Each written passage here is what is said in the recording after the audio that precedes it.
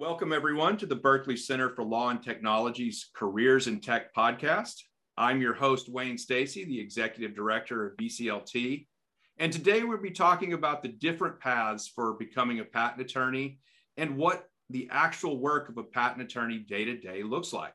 We have two experts from Kilpatrick, Townsend, and Stockton joining us today to help us understand what these paths look like. We have Nestle Doron-Savon. She's a partner at Kilpatrick, and Ruthleen Uy, who is senior counsel at Kilpatrick Townsend. Thank you both for joining us and welcome. And before we talk about paths, I wanted to actually set out some terms. We talked a little bit before the recording started about what the term patent attorney means to different people and in different firms. And what I wanted to remind any of the students that are listening is you got to ask, when people say patent attorney, are they referring to the license that you're just been approved to practice before the USPTO, or are they talking about a particular branch within the patent practice, like patent prosecution? You always have to ask because firms are different. So with that in mind, I think both Ruthleen and Nestle would describe themselves as patent attorneys. And I was going to ask to kick off this discussion by telling us what one of your days looks like. All right, so I'll go first. This is Nestle. The typical day would include two main tasks, I would say. One would be drafting a patent application. And the second major task is responding to office actions that you receive from the patent office. And when we open these two boxes, the patent application preparation will include, and obviously all of them may not happen in a single day. You will talk to the engineers about their ideas. So they came up with this invention. So that's when your engineering side kicks in, right? So you have the technical background to speak to or speak the language with the inventor. So when you get your details, then it's pretty much on your own. You draft your patent applications. You may start with the different sections. So I'm not going to go into the details of that. There is usually a preferred way, or you can develop your own preferred way. And once you have your application, you file it with the USPTO, and then you sit tight for a few years, and then you get your first office action. So at that point, you need to, that's our second box, second set of tasks, where when this office action comes in, there are references cited in there, which requires you to kind of review them. Again, your engineering background comes into play. And then you identify the differences with your application and these references, and prepare a response to the patent office. A part of that also may include interviews with the examiners. So you call up the examiner to discuss the case, and then it becomes a negotiation at the end of the day. And if both sides agree what is the distinction is, that needs to be captured in your claims in your application. And hopefully your application then will proceed to allowance. So Ruthleen, I'll give this question to you. I mean, both of you are very senior and very expert level in your practice. How does your practice day to day differ from one of the first years that would be coming in? I'm Ruthleen. I am counsel, and I'm located in Kilpatrick's San Diego office. And I have about 19 years of patent prosecution experience, and I'm a member. My undergrad degree was in computer science, so I am in the electrical software group for Kilpatrick. So just like what Wayne was saying earlier, like there's even though we're all patent attorneys, we're all in different groups and we all specialize in different subject matter. So even within our firm, someone who's in life sciences, who's a patent attorney, will be doing different work from myself, who's in the software group. And we deal with different rejections. You know, I'm sure everyone's familiar with Alice, which other groups, or 101, which other groups don't have to address. So just in general, compared to a first year, I think as a first year, most of your time is spent learning the rules. There's actually a lot of rules in the MPP to learn. And as a first year, I think for most firms, they allow you to have that opportunity just to figure out how things work, how to docket due dates, how do you know what things are due? Because the first year is basically about figuring out how do you do this, when are filings due, what are foreign filings due, when do you have to report to there's a lot of due dates basically. So in the first year, you're just most firms give you that opportunity to figure out how do you do things and to learn how to address a rejection. Versus once you're more senior, you've already figured out how to manage a large docket with different due dates because you're dealing with foreign and US. And then you're also, there's less, you also help other folks, you answer their questions, and then you review the work of those junior to you. And in general, even within ourselves, you're always learning something new. Like me and Nestle are always chatting like, oh, did you see this? How would you respond to this? So yes, you're learning a lot your first year, but I would say you still continue to learn even as you're more senior because there's always situations that come up that you haven't seen before. Well, you said two things there I wanted to follow up on. One, I think all of us are the vintage to remember the printed version of the MPEP, which is the manual for patent examining procedure. So I want to make sure people knew what that was, but it's in physical print, it's a very intimidating book that has a obscene number of rules to learn and try to navigate on a day-to-day basis. And that takes me to the second thing you pointed out about you use the term docket and due dates.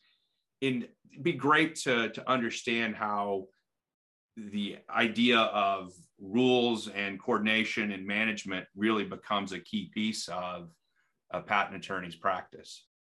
So I think with that question, let's just kind of put in together what I was talking about, the office actions, right, or the applications. So the applications will have most of the time a due date that they need to be filed at. So that date gets entered to our system.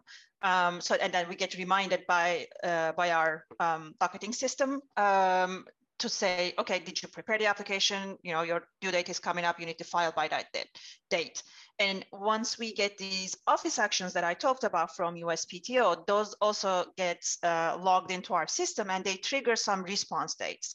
There's always a timeline associated with these actions.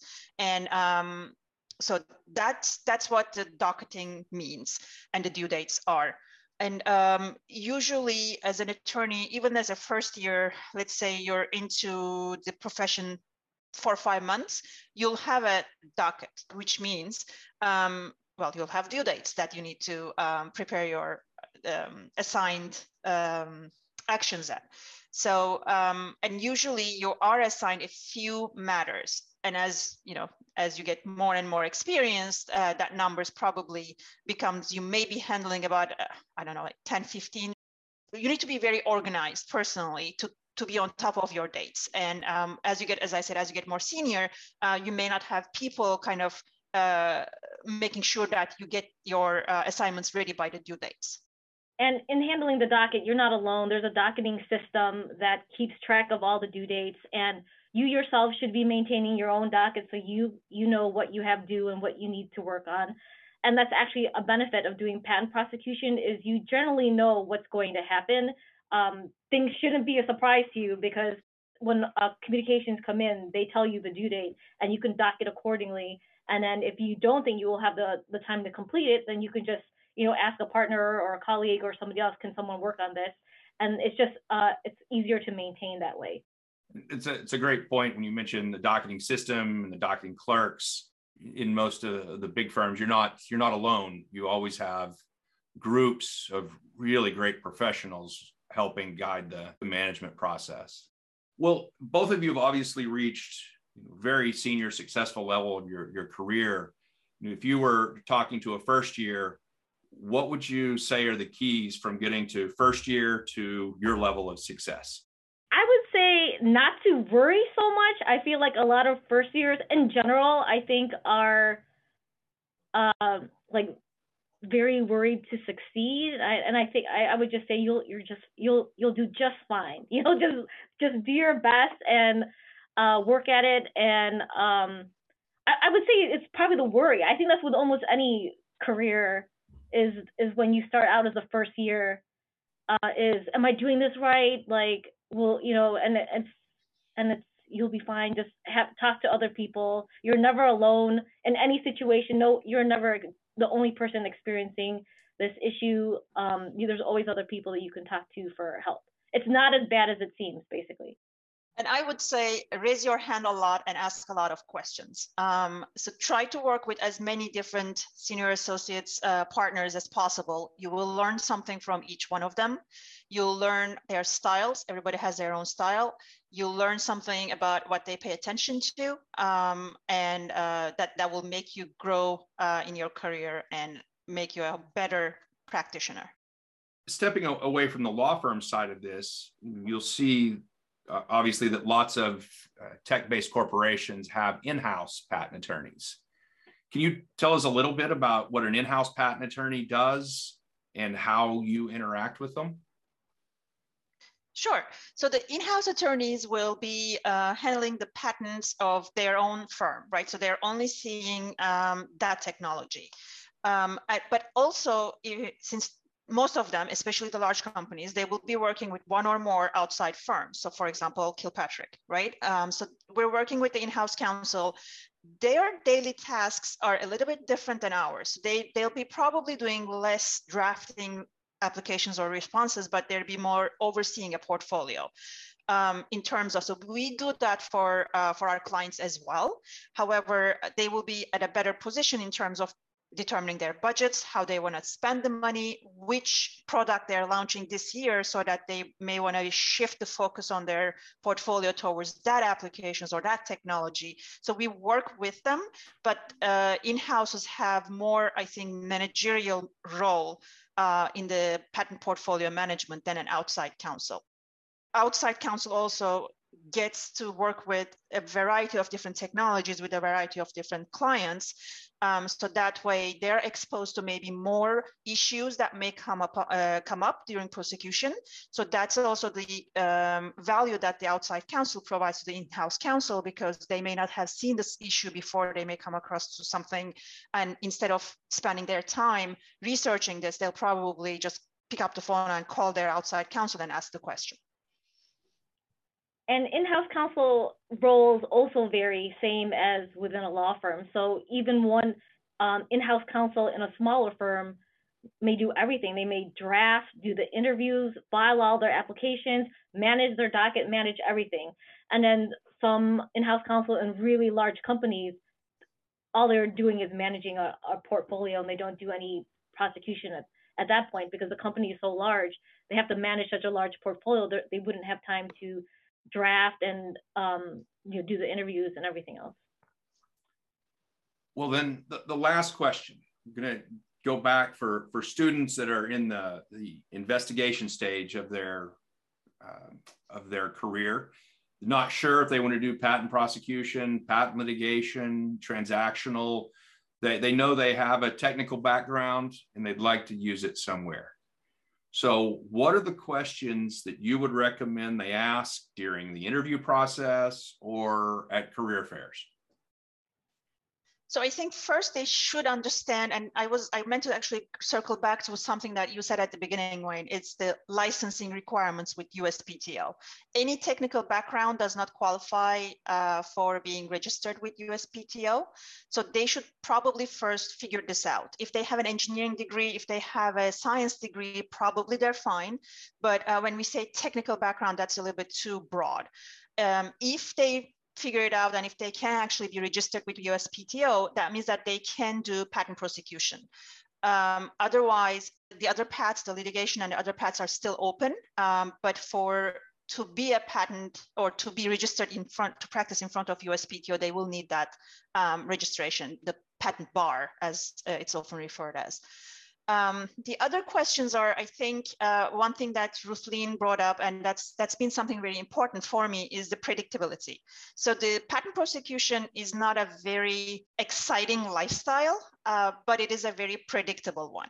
So you don't go to the courtrooms most likely, and your job is, as I said, patent drafting and taking it out of the USPTO so that your client has a patent. But and the other question I think they should ask themselves, do they like this lifestyle where, they like to go to the court, they like to argue the case? Then I think the patent litigation is a better path. just to follow up on what Nestle says, yeah, it's not necessarily exciting, but it's always challenging, and I feel we're always thinking and we're always learning something new, which I find enjoyable. And it's always interesting when you hear a bunch of patent attorneys talking about something, because I don't think anyone else has like a similar conversation, because it's a mixture of technology and law. And then also following up to what Nestle was saying, you could still take the patent route even if you don't do the patent bar, and that's as a patent engineer. But under that role, you would need to be supervised by someone who is registered and has a patent registration number, because you would not be allowed to file responses with the patent office. And there are and that's a good way for you to test out. Like, as with anything, if you're not sure if you're interested in doing it as a career, you should test it out. So you can test out being a patent engineer while you're an engineer, or you can go ahead and take the patent bar exam, which is, it's a short exam, and then just get the registration number and then give it a go to see if you're interested in it. It's not that expensive, so you can test it out to see if you're interested. And then if not, maybe you'd prefer to do litigation. It's not going to hurt you to have a registration number to do patent litigation. They actually prefer it, because it's like, oh, you already know the patent rules. When we do patent litigation, you have knowledge in it. So it can all work on top of each other. It doesn't have to be a standalone thing. You don't have to do one or the other. You can try one and then go on to the next step. And maybe let's also clarify these three terms. Patent engineer has a technical background and no legal degree or requirements. Patent agent is someone who has a technical degree and has passed the patent bar, so it's registered with the USPTO, may not have any other legal degree, so may not have a law degree. And if a person has passed the patent bar and also graduated from law school and passed the bar, then they become a patent attorney. Well, I want to thank you both for giving an introduction to these career paths. It's hard for people to look at law firm websites and figure out these days what it might look like for them as a first year. So it's great to hear it firsthand. Thank you both again, and we'll talk soon. Sure. And we're also available if anybody has questions in general about the different roles and the different opportunities that are available.